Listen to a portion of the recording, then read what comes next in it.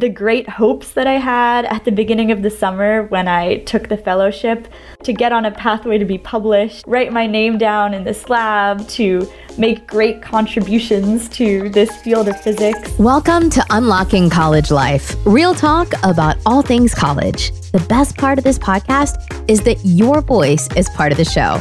Other students care what you have to say. So, through your questions, your feedback, and your real talk, we all grow together.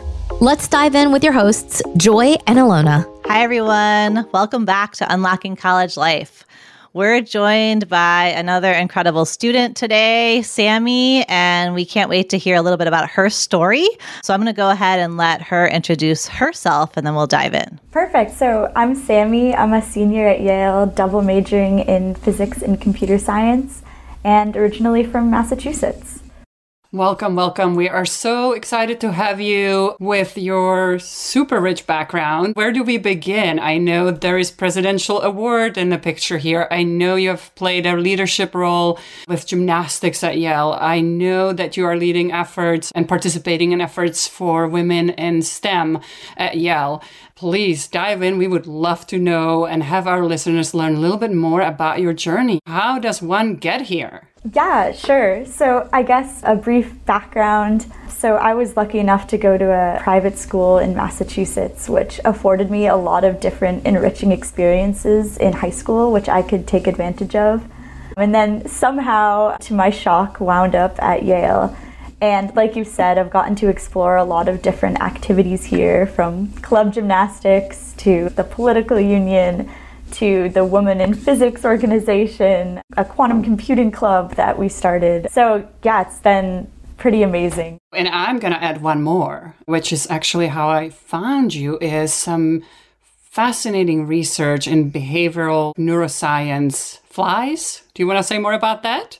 Yeah, of course. So I've really enjoyed getting involved in research at Yale. I started in a ultra-cold quantum matter lab in physics. And then, yes, as you noted, for the last couple of years, I've been working in a neuroscience lab under Damon Clark. It's mainly a fly lab where we do experiments about motion perception, depth perception, those type of vision-related topics. But more recently, I've started doing experiments with a virtual reality headset on humans instead, which I think is a little bit more exciting than working on flies. So Sammy, can you talk a little bit about, it sounds like you have a lot of passion around it. That was awesome to just hear how you started to get super excited. Can you talk a little bit about what it's been for you to be a woman in a field that's not always represented by lots of women, and how that's sort of impacted your journey in college?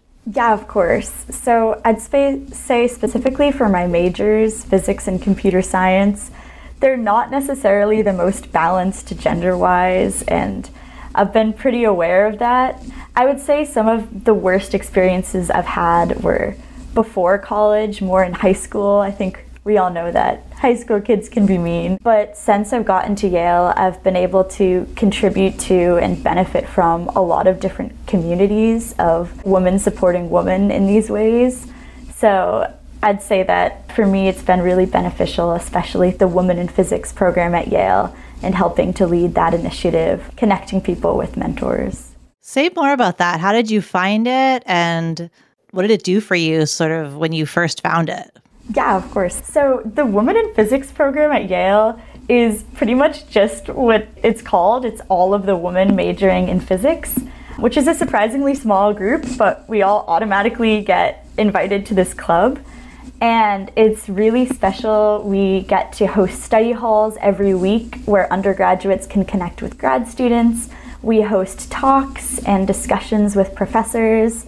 And 2 years ago, actually got to host this big conference for undergraduate women in physics at Yale. The most women in physics I'd ever seen in one room.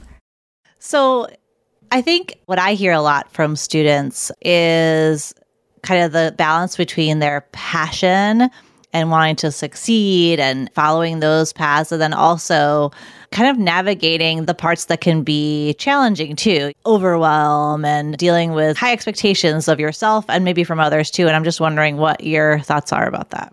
On this sort of balance between trying to do everything at the same time, not get overwhelmed by it.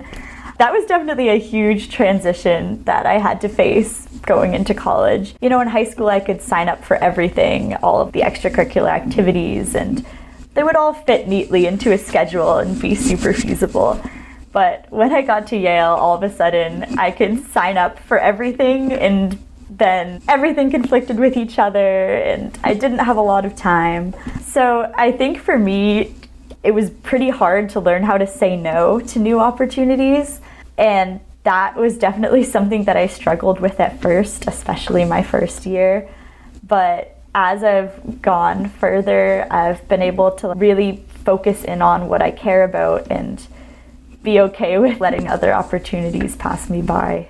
I'm wondering if I would imagine that some of that has to do, I think that when you start undergrad, there are a lot of prerequisites and all of that. It's sort of, I think it can be easy to get pulled many different directions. And then there are all these other clubs and activities and roles.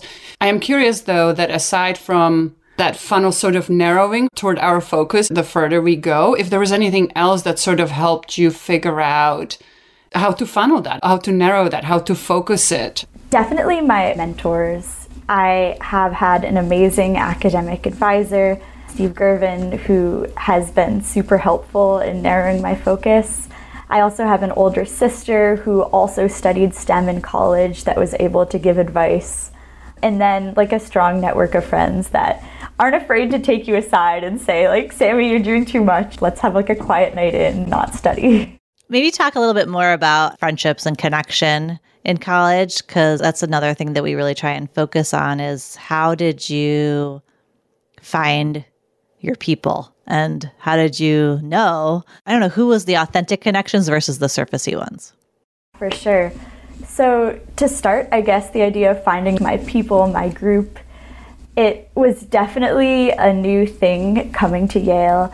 And being able to find, oh my gosh, there's a bunch of other girls like me that love building things and programming and studying physics. That's a kind of a community that I didn't really get to connect to before Yale, and honestly, like, kind of only existed in theory or in my mind. So that was pretty amazing. And a lot of the close bonds that I formed were actually through my classes and extracurriculars, through my stressful times and struggles. The people that you'll turn to that will help you finish the PSET or tell you that you should just drop it. Those were the people that I was able to get close to, and it was really cool to connect with people like me about my passion. We have had and have some students coming up that have been guests as well, who have spoken about some of these smaller communities and how that can be, whether it's athletics or other domains, and how that can be sort of an automatic support system, but also potentially challenging system because there is sometimes competition. And so to follow up even on Joy's question, sort of how do you then select people from that? And maybe you didn't encounter sort of two sides of this coin within somewhat smaller group of students, but I am curious about that. And then I have a follow-up question with regard to some of your friends sort of calling you out when you were maybe spread too thin or doing too many things. And what did they see? How did they know? And did they know maybe before you even did yourself? So I guess on that first question, which is trying to balance having friends with the same passions while also not having a lot of competitiveness within friend groups, I think that's something that I worried about a lot at first as I was starting to make these types of connections that I hadn't had in my life before. But I think that I realized that most of the competitiveness that I perceived was really just coming from my own head, and the intimidation that I felt all of a sudden being at an Ivy League school and seeing all of these incredible people around me. I kind of projected this idea that they wanted to compete with me and were going to do better than me at everything. And I think that just by opening up to people and letting them open up to me as well, I kind of realized that most of us were feeling that way, and we ended up doing a lot better when we would just help each other get opportunities, give each other referrals. And luckily there hasn't been a lot of tension on that front recently.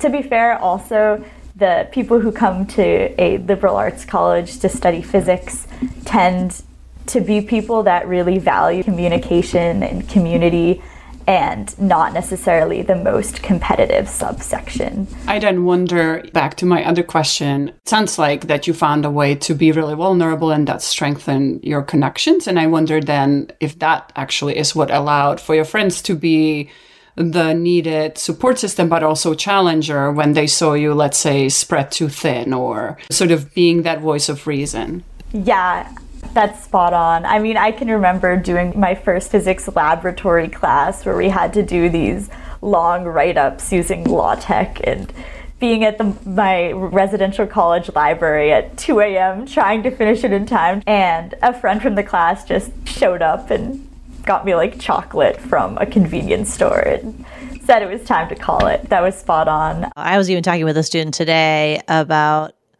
not having enough time for insert whatever the thing is. In my case, it's often about well-being. I'm here at college for the academics and I love what I do and I want to succeed. And then sometimes what falls off is the taking care of myself part because we don't get credit for that in the same way. And so I'm wondering, sort of going off of what you're saying, it's like sometimes you almost need someone else to say, wait, let's take a break. But how do you prioritize the things that you might not get credit for, but that help you to be successful? Another amazing question. How do I tell when I'm getting off balance and refocus?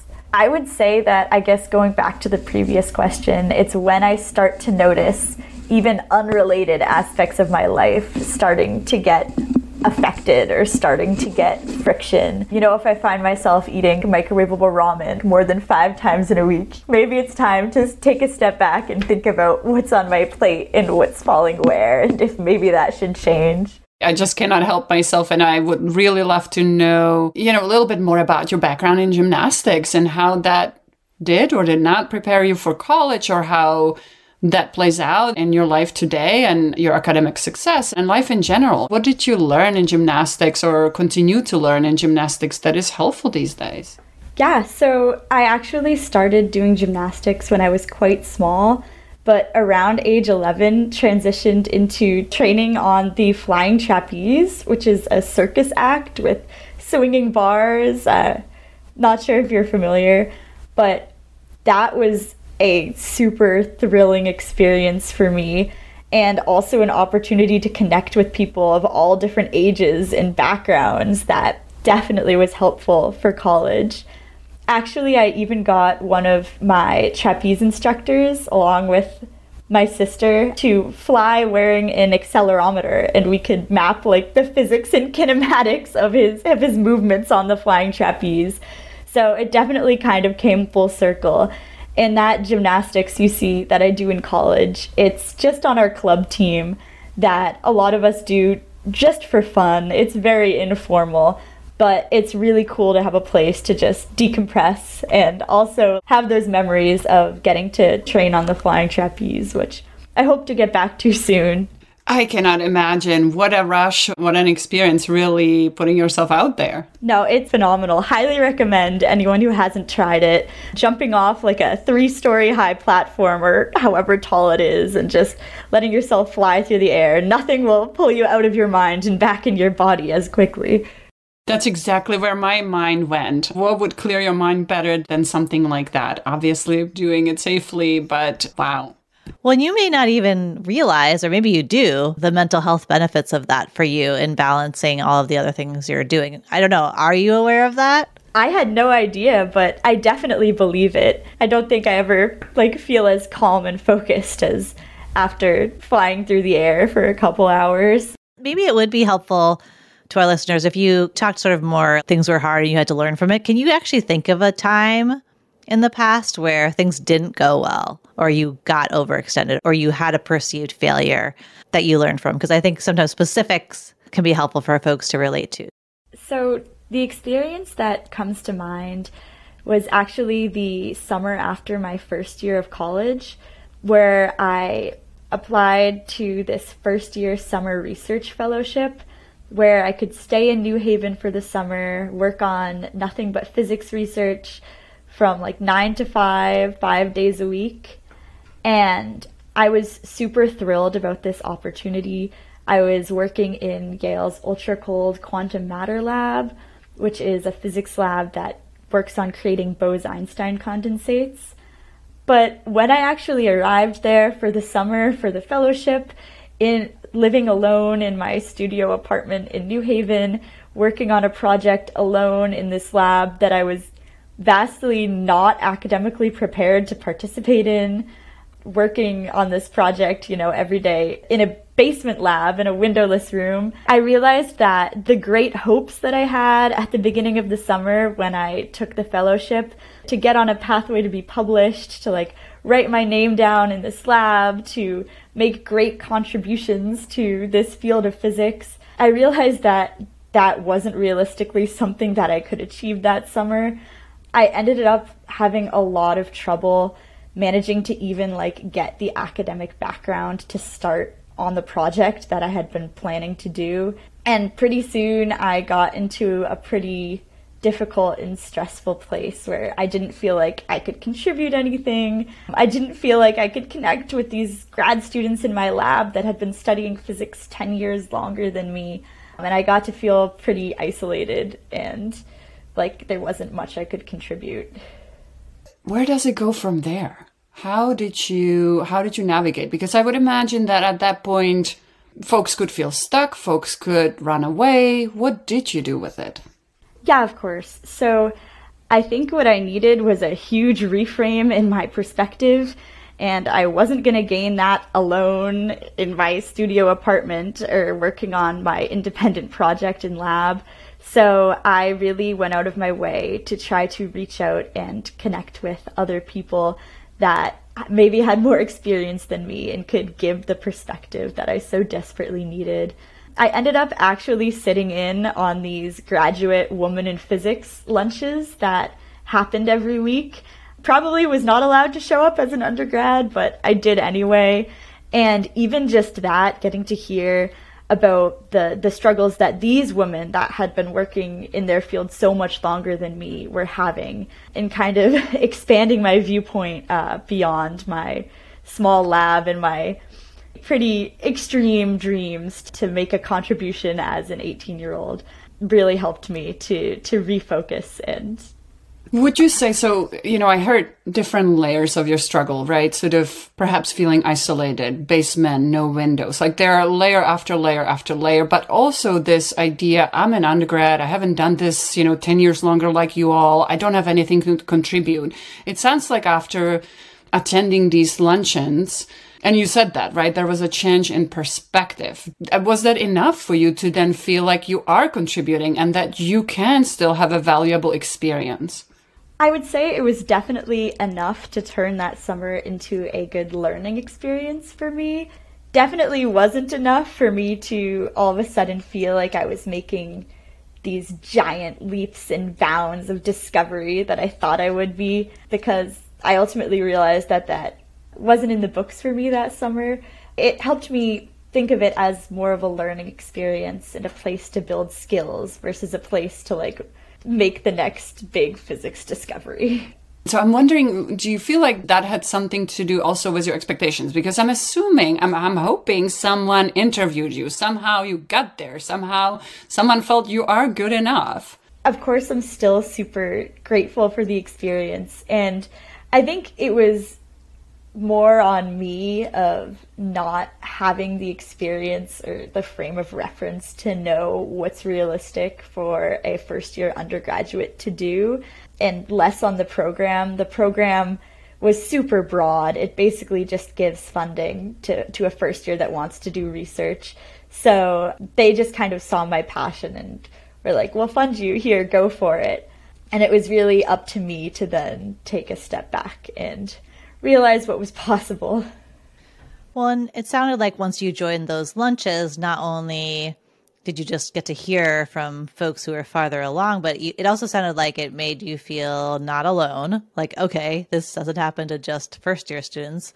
And I'm wondering now, how are you, though, like that person for other first year students now, maybe? Like, I wonder if your story is really helpful to the new people coming in.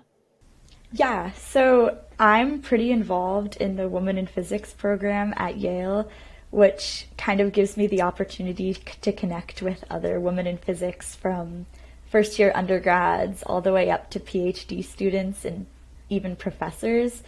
And I think that through that, I've been very open about the aspects of the physics curriculum and the physics research that I've struggled with.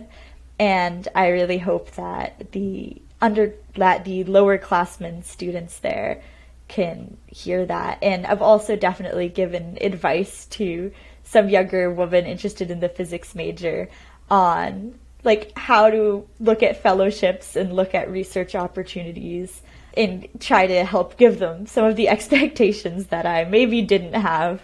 Well, and something you said before too also struck me. This was earlier when you said the barriers were actually just in your head. They weren't that they were actually like structural.